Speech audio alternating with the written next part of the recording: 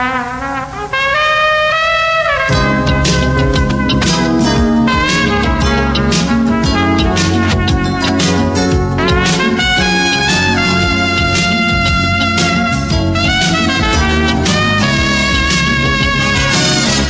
to PI's Declassified, an inside look at the world of private investigators. Your host is Francie Kaler, a noted private investigator. Francie and her guests take you behind the scenes and into the genuine, sometimes gritty business of investigation. You'll hear stories from the trenches with plenty of surprises. Here's your host, Francie Kaler. Good morning. It's PI's Declassified. It's Thursday morning. I'm really happy to introduce you to my good friend, Robert Orozco. Good morning, Robert. Good morning, Francie. Thank you for being on the show. So today, besides what we are going to talk about, which is kind of comparing the old school techniques to the new traditional kind of investigative techniques and technology, I also want to talk about Colorado licensing, if you wouldn't mind doing that. Okay, sure. Yeah. Okay. Absolutely. All right. It's a very timely time to talk about it. Yeah, and we need to get a lot of support for you guys. But we'll come back to that. Mm-hmm. Too soon. Okay. Come back to that. Okay, so Robert, you haven't been on our show before, so I'd like people to know a little bit about you. I know you're the co-owner of Advanced Professional Investigations, isn't it? Advanced Professional Investigations. And so how long have you been doing investigations, private investigations? Yeah, so I've been a professional investigator for close to 20 years now, and Andrea and I have owned Advanced Professional Investigations since 2006. And we're based in Colorado near Denver. We do work all over Colorado, and we also hold a license in Arizona. Oh, great. Okay, I didn't know that. And Andrea's your wife? Yes. Andrea is my wife. I mean, I know that, but maybe other people don't know. Okay. And so how did you get started? Well, I got started actually by accident. I didn't have any prior schooling in investigations, didn't even have any prior interest. Went to school. I went to CU Boulder for engineering, actually, and through the course of my schooling, I found out that engineering wasn't actually my calling, so went into the workforce and was in construction for a couple years. And so almost 20 years ago, back when there were still ads in newspapers, I saw an ad for a company that was looking for an insurance investigator. And the ad said, no experience necessary, we'll train the right person, bilingual a plus. And I thought, well, I have zero experience in investigations. I don't even know what an insurance investigator is. I'd like to know. It sounds interesting, but I am bilingual. So, anyways, I applied and for the position, and to my surprise, I was called in for an interview. And even after the interview, I thought, oh, they'll never hire me. They'll find somebody with experience. And again, to my surprise, I ended up getting the job. Been doing it ever since. Neat. Very neat. And the other language you speak is? Spanish. Okay. And so did you? Yeah, Spanish. That's my dad's from Mexico and is an American citizen. But my brother and sister and myself, we grew up, talking Spanish around the house. So it was a natural second language for me. Okay. So would you consider Spanish your first language or your second language? No, actually my second language, being that we, born and raised here in the United States, I still, look at English as my strong language, my preferred language. But of course, Spanish is something that we grew up talking conversationally around the house. But I have to say that my Spanish is just that. It's conversational. I don't know formal Spanish like people say who grew up in Mexico do. Right. Although Spanish is, from my perspective, at least in California, Spanish is critical, and I wish I knew it. I don't. I'm not bilingual with Spanish, and I wish I were, because I just get in contact with it all the time. Sure. Is Colorado the same way now? Or yeah, it is. It's not just California, Colorado. There's, it's very much needed, and there is actually, I believe, a big lack of professional investigators that are bilingual, and not just Spanish, other languages, but certainly because of the amount of subjects that we may encounter that we need to take statements from interviews. There's just not enough Spanish-speaking investigators out there. Yeah, absolutely. Absolutely true. It's even hard to find interpreters to go with investigators. It's really hard. So for those of you out there who want to get involved in investigations, learn Spanish for sure. So Robert, what did you actually go to school for? Engineering. Engineering. What kind of engineering? Well, I started out in mechanical engineering, and about a year after that, switched over to architectural engineering. And after all that, I ended up realizing, just seemed, I guess my schooling was a little bit too much the theoretical. I wanted a little bit more hands-on with doing the actual engineering work, and just felt like it wasn't my calling at that time. So what that tells me is you're very organized. Yes, actually, I am. I would have to say, pretty meticulous.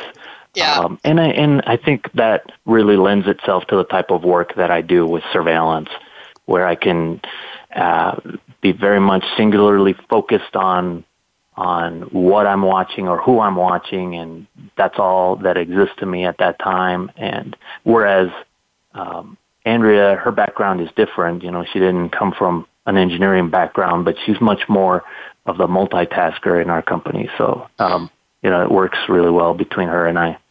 That's great. And so when you went to work as an insurance investigator, was your main function surveillance? It was. And again, because I was hired by a company that did a lot of insurance investigations is what they call it. But yeah, essentially what it was is they worked for a lot of insurance companies doing the workers' compensation cases and other types of insurance defense. But primarily I learned surveillance, and that's what I did. Although they did occasionally have me do what they call AOE, COE cases, which is a lot of statements and interviews for workers' compensation cases. Yeah, these are the kind of cases that happen either on the job or on the way to and from the job. Yes, exactly. Okay. Yeah, so those require actually talking to people and getting information from them. Yes, generally on the nature of what somebody may have witnessed, or if it's the claimant themselves, how the injury occurred and where it occurred, those type of things. Mm-hmm. Mm-hmm. And I know you're also a past president of the Private Investigators Association in Colorado. Before we get involved in your topic, let's talk a little bit about Colorado, because I think this is a really critical time for you folks and your licensing. So you were president when, in 2010? 2010 to 2010 to 2012. Okay. Was my term. All right. And you were right in the middle of when Colorado got licensed for licensed investigators. Well, yeah, I was a part of that effort at that time. Our association in Colorado, which is PPIAC, the Professional Private Investigators Association of Colorado, it had several previous efforts. And right around 2010 to 2012, we prepared for another effort for PI licensing. And right around 2012 or 13, is when a voluntary form of PI licensing went into effect in Colorado, and later that voluntary form became a mandatory license, which took effect in 2015. And this is so important. There's only, I believe, maybe 4 or 5 states now in the nation that aren't licensed, and it's such a consumer protection issue. Private investigators have you and I both know, have all kinds of personal identifying information on folks, and there needs to be oversight. And without that oversight, the only recourse an individual has is to file a civil lawsuit if there's a problem. So tell me what you guys are doing about licensing.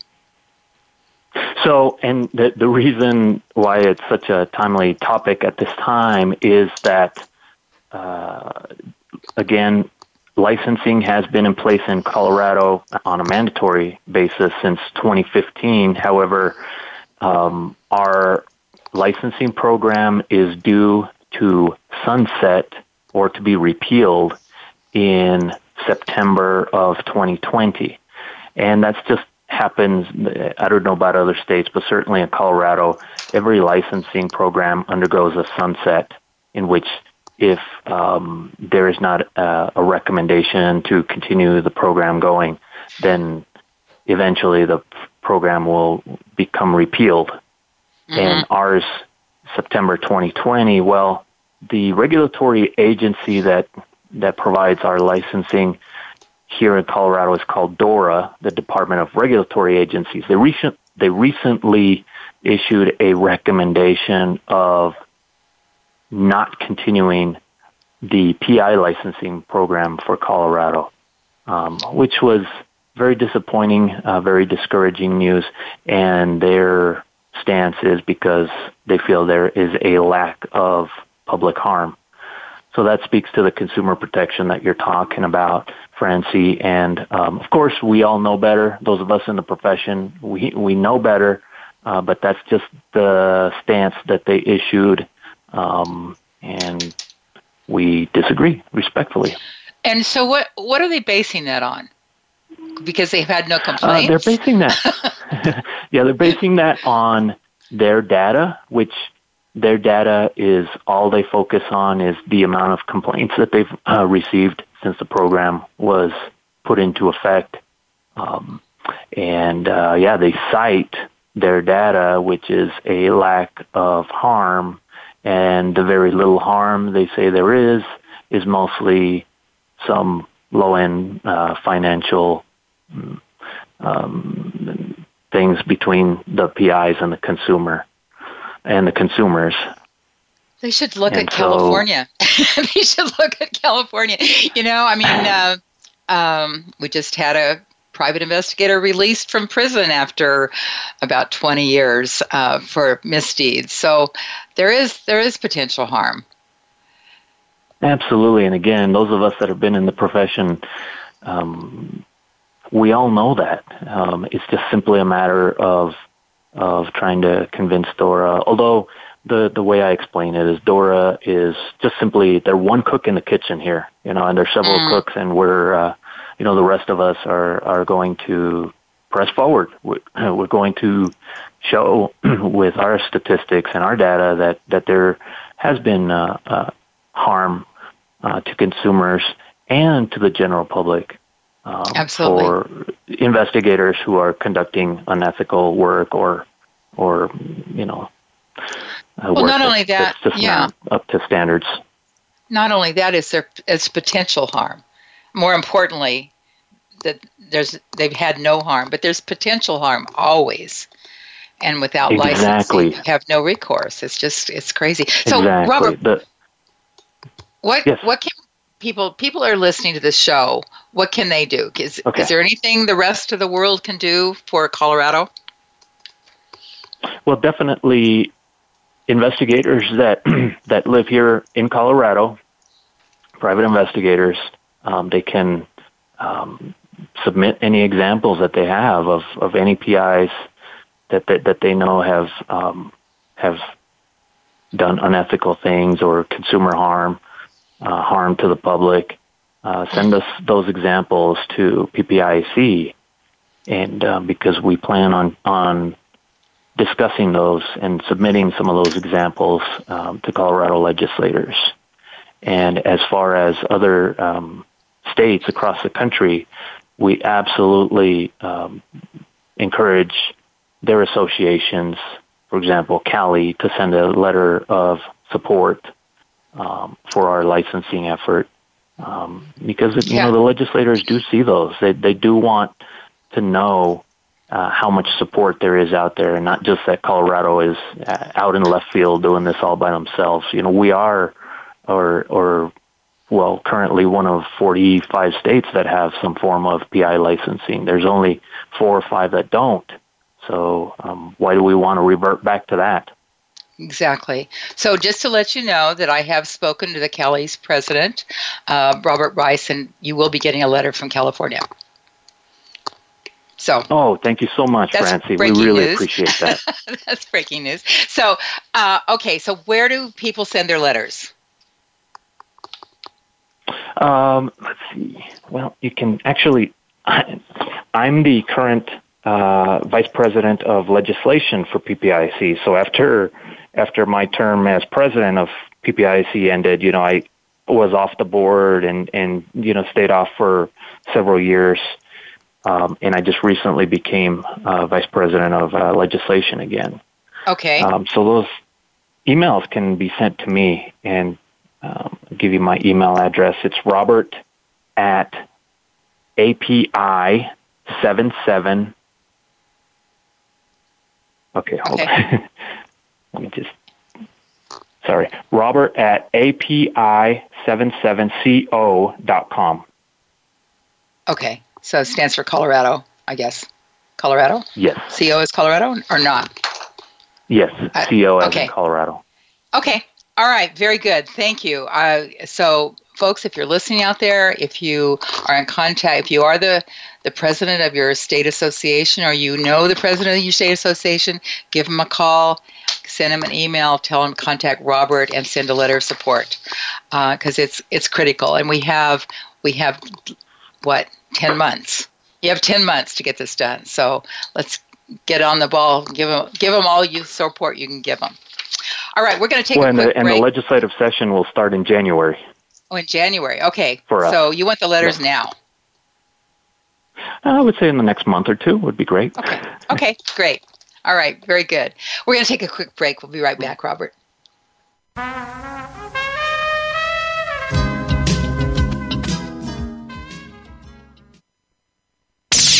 The Internet's #1 talk station. #1 talk station. VoiceAmerica.com. PI Magazine is the most respected magazine of the professional investigator. We feature stories and articles on current trends and issues, equipment reviews, tips, and practical advice. Don't miss the new and exciting year in PI Magazine. Subscribe today at PIMagazine.com. Need to hire a private investigator? Ask for their professional association affiliations. When an investigator asks Francie Kaler about associations, she says to first join a state trade association. Francie belongs to the California Association of Licensed Investigators, or CALI. It's the largest association of its kind in the world. CALI's main focus is networking, training, and legislative advocacy. If you need a detective in California, contact CALI at cali-pi.org or call 1-800-350-CALI. For a national association, Francie's choice is the National Council of Investigation and Security Services, or NCISS. For over 35 years, the Council's primary mission has been to represent its members before the United States Congress and governmental agencies. Find the Council at nciss.org or call 1-800-445-8408. NCISS and CALI are great places to look for a qualified private investigator. Tell them you heard it from Francie on PI's Declassified. Ask the experts. Call toll-free right now, 1-866-472-5787. And ask our All-Star team to answer your question. That's 1-866-472-5787. Thank you for calling. VoiceAmerica.com.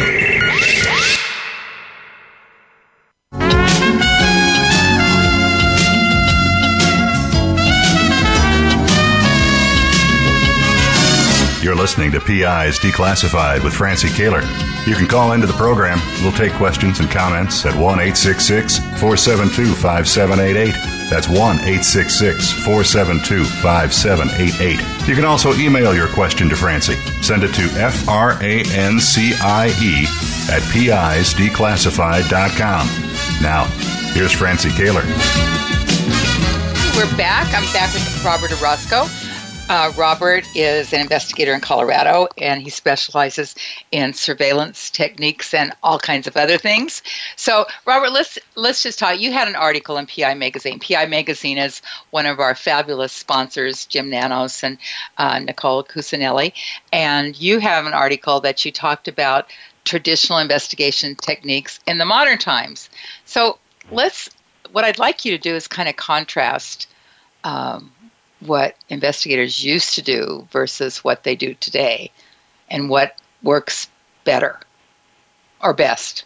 Sure. And you know, I think what the impetus for me writing this article is because I've over the years.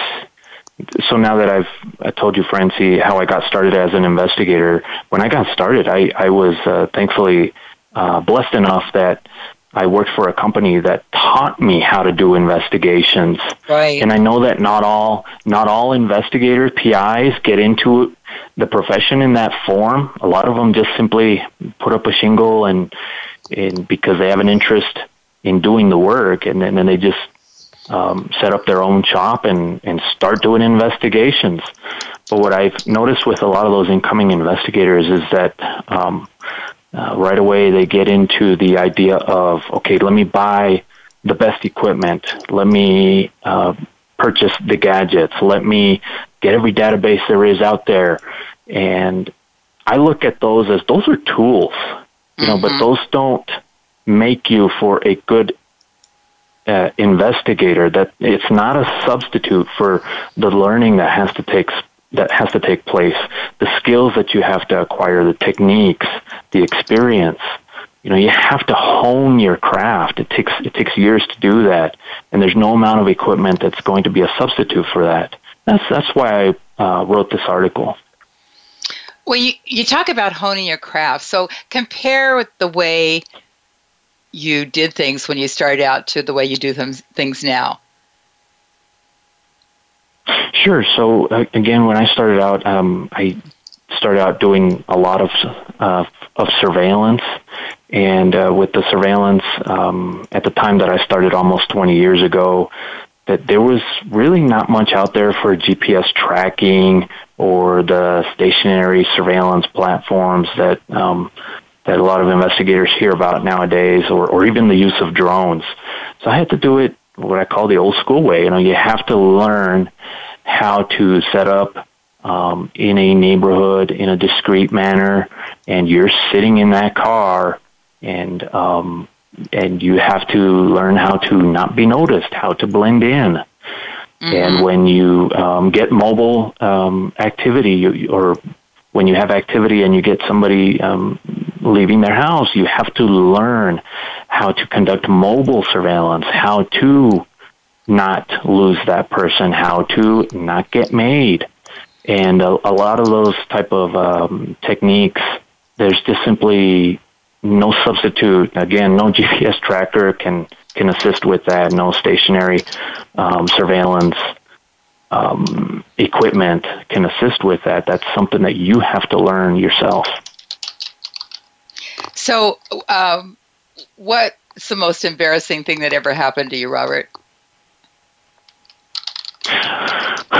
Well, the most embarrassing, it's of course, and here's what I tell investigators that are young is certainly in surveillance, every surveillance investigator will get made at some point in their life. You know, if anybody who does surveillance tries to claim that they've never been made, they're lying, because it will happen. There are some individuals that you conduct surveillance on that come into, or when you start your surveillance, they're already very watchful because they're experienced in their in whatever claims they've had before or whatever the case is. They just already know to look for surveillance, and it happens. And so I would say just getting made is a very embarrassing thing to have happen, but it also is a thing that that's when I feel like you learn the most as an investigator, is the mistakes that you make, not the successes that you have. The successes,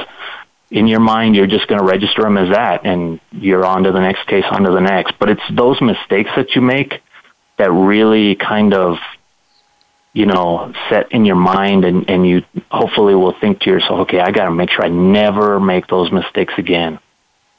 So let's talk about mistakes. What kind of mistakes can folks make? Well,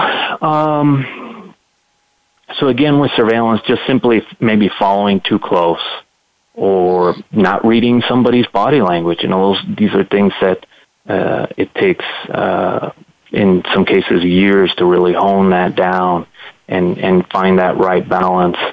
And when you're young or when you're inexperienced, maybe you don't, I know me as a surveillance investigator didn't really know how to read people's body language well enough to read the telltale signs that they had, that they were being very observant or that they suspected that I was in the area. What kinds of things would indicate to you that they suspected that they were onto you? Well, somebody, just in general, somebody who is very hyper aware of their surroundings.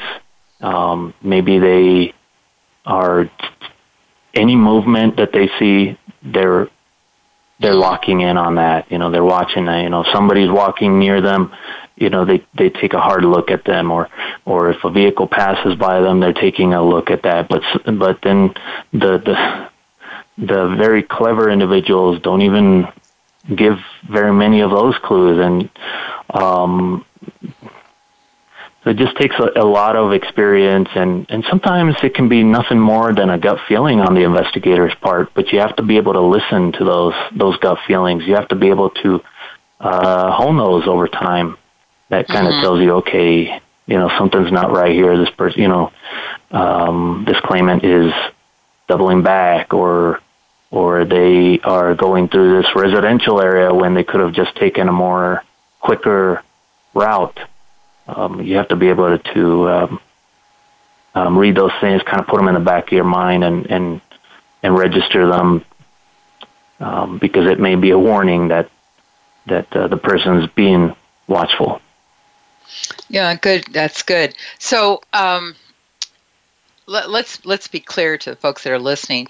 The people that you're following for workers' comp are people that are potentially fraudsters. They're suspected of fraud.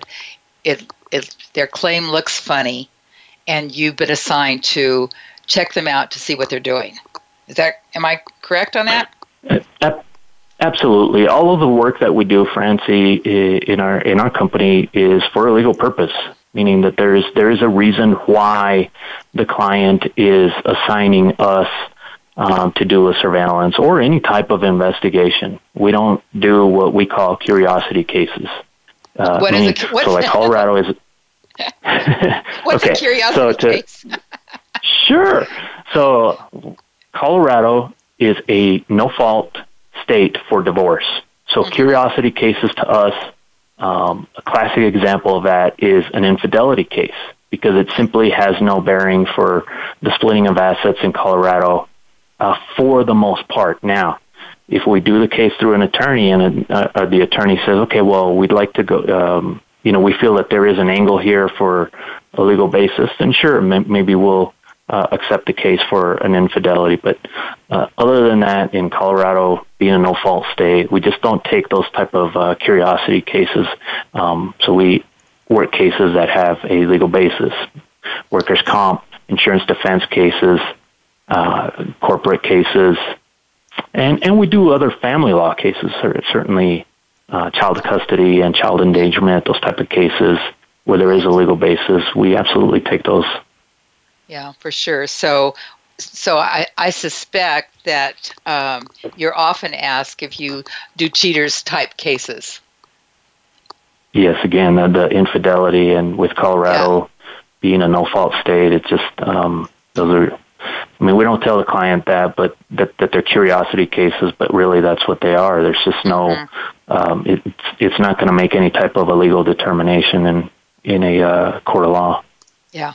Yeah, and child custody cases or child endangerment, as you mentioned, those are very important, and those an attorney is typically involved. Not always. So, if somebody calls you and they don't have an attorney, do you advise them that you only work for attorneys? In family law cases, we generally prefer to work with and through the attorney. There have been rare cases where we'll take a family law case and there is no attorney involvement. One example that I can remember is several years ago, we took a case where the client, it was a father in New Mexico, and it involved a custodial interference case where the birth mother took off with the child, who I believe at that time was about 14 years old, and the client believes the mother was in Colorado, and so we took that case directly from the client and actually located the mother's address in Colorado, did surveillance, and indeed found out that the child was staying with the mother. Was able to successfully get the child back with the father. So, is that called child kidnapping or child abduction? Yeah, well, the common term for that is custodial interference. Okay. That's where the non-custodial parent is interfering with the party that does have custody, and in this case, the birth mother took off with the child, and even though there is a she was the birth mother, but the courts had already determined that she was not to have any custody of this child. Well, there's a pretty darn good reason when a court awards custody, sole legal and physical custody to one parent, that there's a good reason. Yes, absolutely. Because they really don't like to do that. Absolutely. Yeah. I agree. Okay, so let's go back and talk about surveillance again. So do you use GPS trackers? No. Our company's never used GPS trackers. Okay. And here's why. All right. Even though Colorado does not have a law that specifically prohibits the use of GPS trackers, I feel like it's a gray area. I actually do like California's law on the use of GPS trackers, where it should only be with the consent of the owner, or I can't remember exactly the terminology that California uses for that, but the registered owner. The registrant, or the leasee, or whatever all the terminology is. You have to have I feel that you should have the permission of the individual who is operating that vehicle to use a GPS tracker. So meaning maybe a fleet vehicle, a fleet owner or something like that. And of course for workers' compensation cases and other type of cases, if you don't have the permission of the owner of the vehicle, then you shouldn't be putting a GPS tracker on there. Additionally, with GPS trackers, it tracks whatever you put it on. In this case, if you put it on a car, it's going to track the car, not necessarily the person. True. That's true. Good point. So what we have many. Sure. Well, I was just going to say, what other kind of tools, technology type tools do you use? Well, so in terms of the investigative techniques, that's why we're pretty basic on what we use.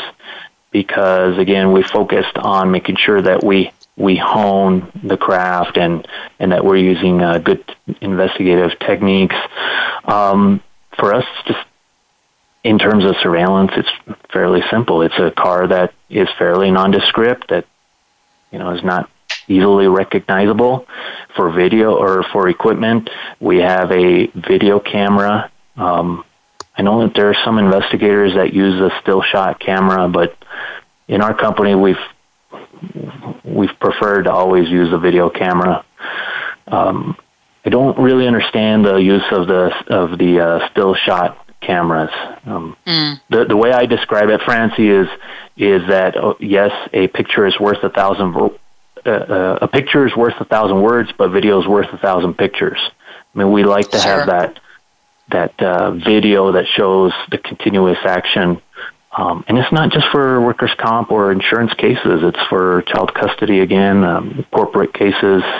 We like to show the full picture, not just one snapshot in time. So a good video camera and you can maybe some covert video equipment. Yeah, you can always get a still shot, a screenshot from a video camera anyway, if you need it. Exactly, that's what we do. We get we can pull still shots from the video, and we can embed those into our written report.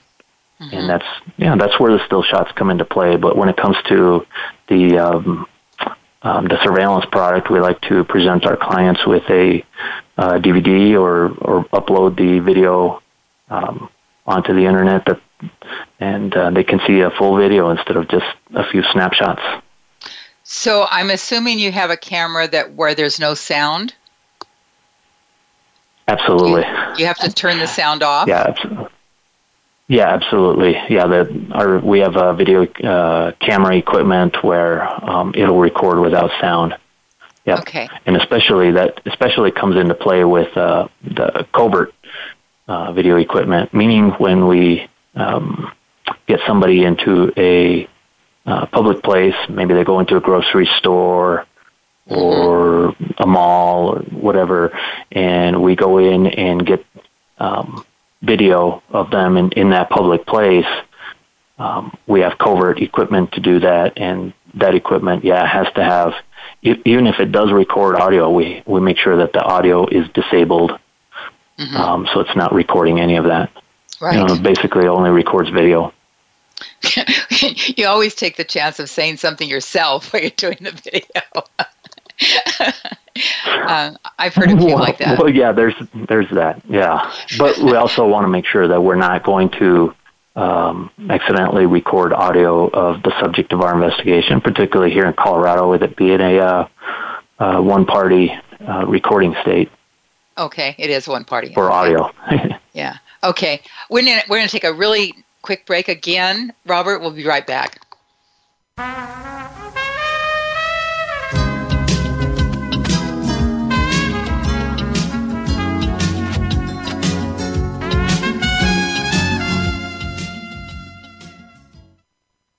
News, opinion, passion.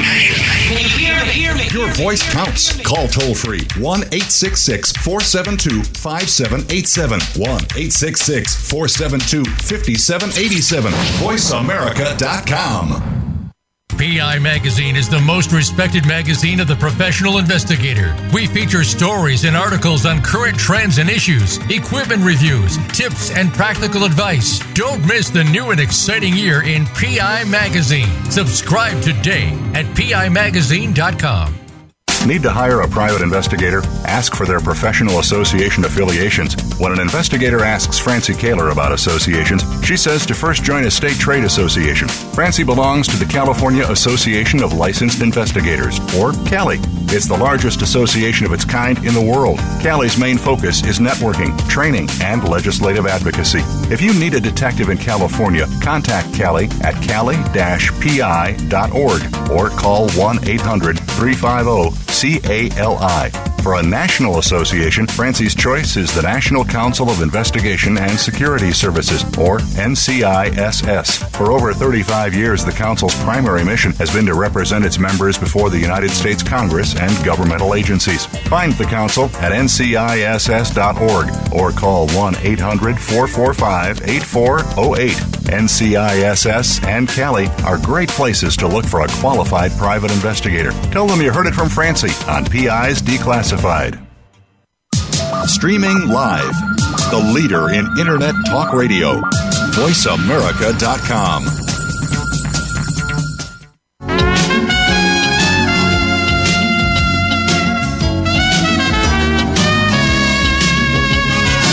You're listening to PI's Declassified with Francie Kaler. You can call into the program. We'll take questions and comments at 1-866-472-5788. That's 1-866-472-5788. You can also email your question to Francie. Send it to francie@pisdeclassified.com. Now, here's Francie Kaler. My guest today is Robert Orozco, one of Colorado's premier surveillance investigators. He's also married to Andrea Orozco, who's the president of National Council of Investigating Security Services, who has a little ad on our show here. So, Robert, why don't you tell us, when you get a call from a client, where do you take it from there? Tell me what your process is and what kinds of questions you ask. Sure. Well, case requests from clients, we accept them several ways. We do accept them over the phone. Sometimes we'll get a phone call, and sometimes we'll get an email, especially if it's an existing client. So one of our accounts, the client emails us with case information. And we also have an online case request form.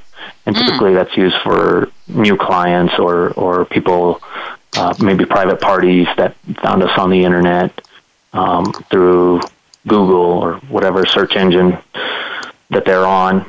And so then they're able to fill out a case request that way. And so that's where the technology does work great, is facilitating the work that you do. In our case, when we get those cases in, we want to make it as easy as possible for the client.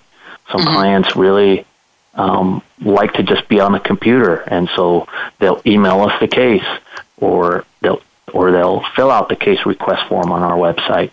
Other clients are very much have a much more personal approach, and they want to call in with the case details, and they want to discuss those with us. And so we're writing down the case details. So it just really depends on what the client's preference is.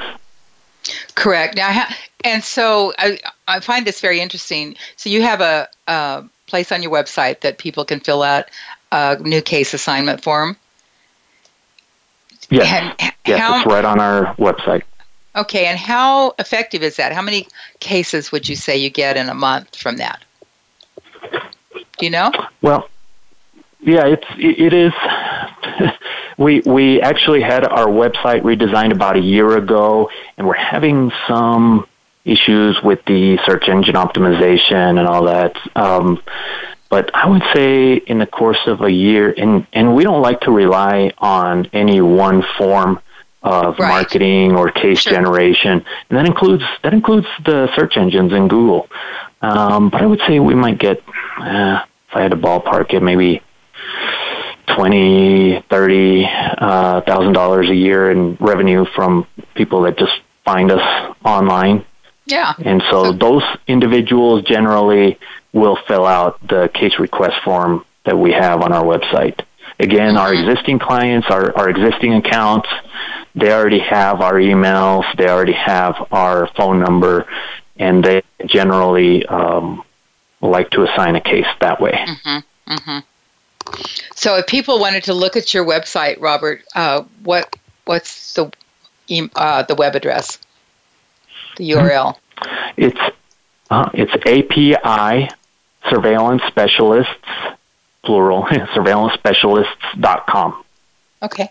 All right. So people that don't have that kind of an access, maybe they can look at yours and do something with their own. Great. So, okay, so when somebody calls you or you contact somebody from an inquiry on your website, what kinds of things do you ask them, and where do you take it from there?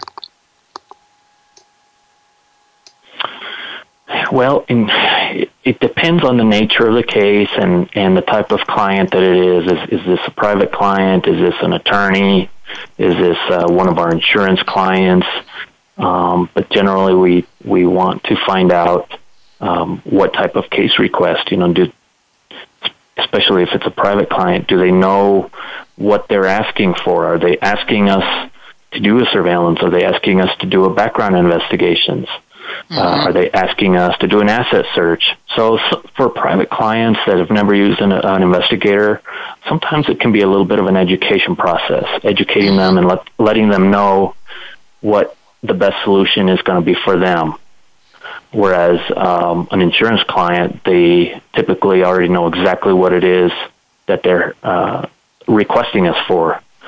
They already know that they want to use us for a surveillance, for a workers' comp case, or some type of insurance purpose. They already know that they want us to go out and interview this one person. So it just depends the type of client, and then we take it from there. And if it's a private client, we're trying to figure out whether there is a legal purpose for what they're asking for, what they want to use an investigator for. Are they represented by an attorney? Right. What kinds of misunderstandings from new clients have you run into about what a private investigator can do or not do? Well, the misunderstandings generally have to do, unfortunately, with what they see on the TV shows and the movies. So what a private client sees in those TV shows, and it's so much of an education process, and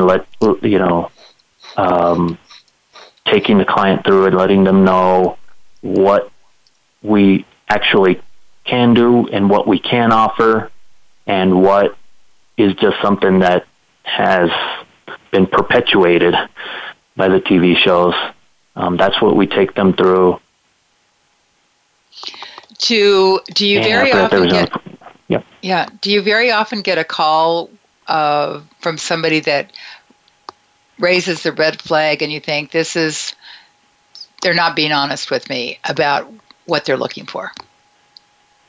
Oh, sure, absolutely, and again, that's typically with private clients, and the way I explain it is, they always tell you what they want you to hear, but it's up to you to get from them what you need to know. And so they might not say, for example, if it's a family law case, they might be requesting for surveillance for some purpose, or for the child custody portion of it. And what the client might not tell you is there is a restraining order in place against them. Right. Well, that would be important to know, right? And so we try to, get the client to tell us as much as we need to know about the case. And then even if we accept the case and they haven't told us certain things, then it's up to us to do the research ahead, and so that we can figure out the rest and put the rest of the pieces together.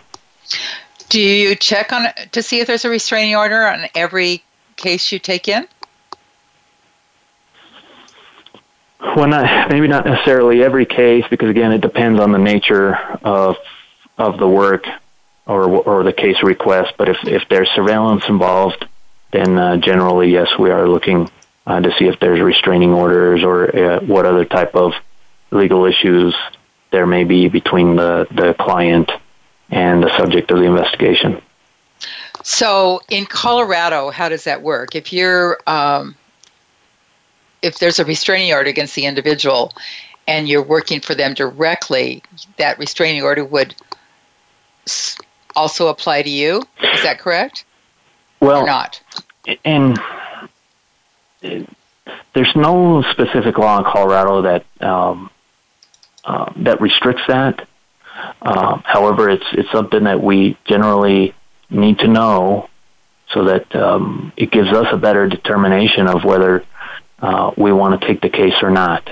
If the restraining order is in place, how long has it been in place for? What happened? What are the details? What happened there?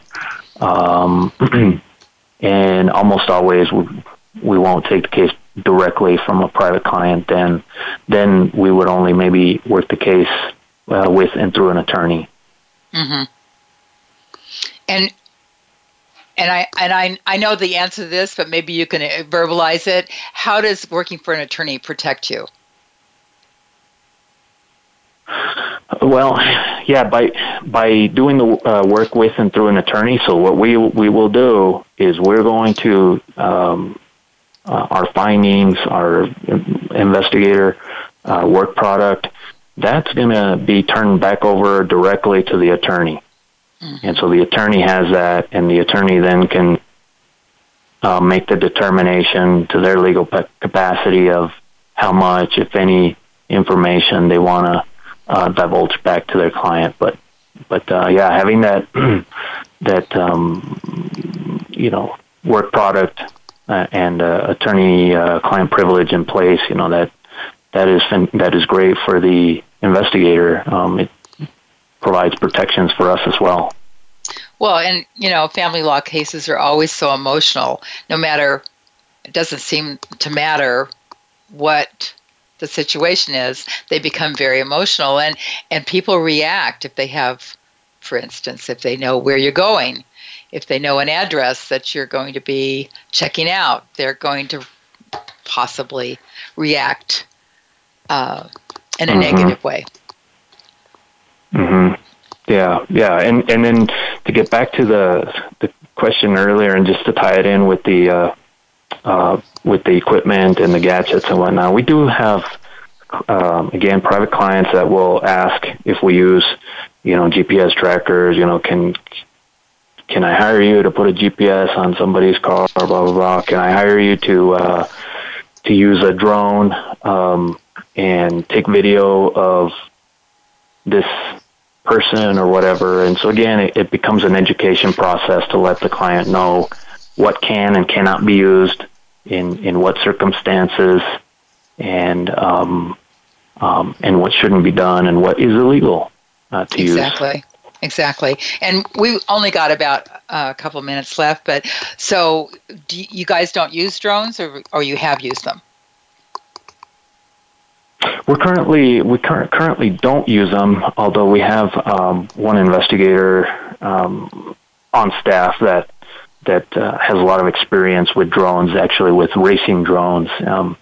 He does, competition races for drones.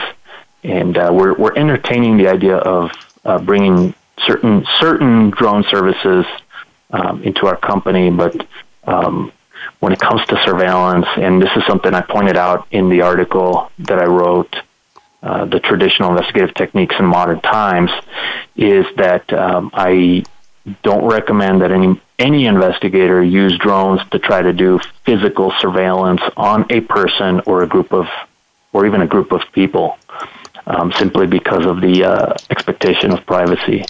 I don't think that the laws have caught up to that yet. And do you have a law in Colorado where somebody's backyard is their private property? It's you really can't do anything with that?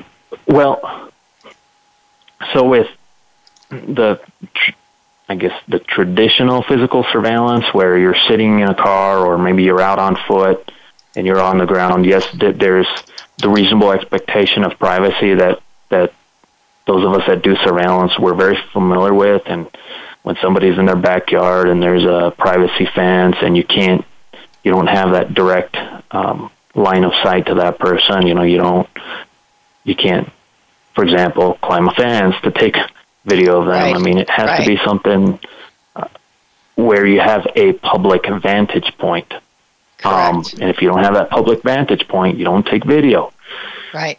with the problem with drones is now you're taking a device that you're not in. It's up in the air on its own, and you're controlling, but you're not in this device. And where is the expectation of privacy if now you're able to look down into somebody's backyard where they otherwise would have had the fence, that reasonable expectation of privacy? Right. Okay. And so that's where I feel like the laws haven't caught up with that. That's true. And we have to go, Robert. I'm sorry to cut you off here. It's been really good talking to you. And for the rest of you, see you next week, folks. It's PI's Declassified. I'm Francie Kaler. This is Robert Orozco from Advanced Professional Investigations. You've been listening to PI's Declassified with your host, Francie Kaler. Tune in every Thursday at noon Eastern Time. That's 9 a.m. for you West Coast listeners.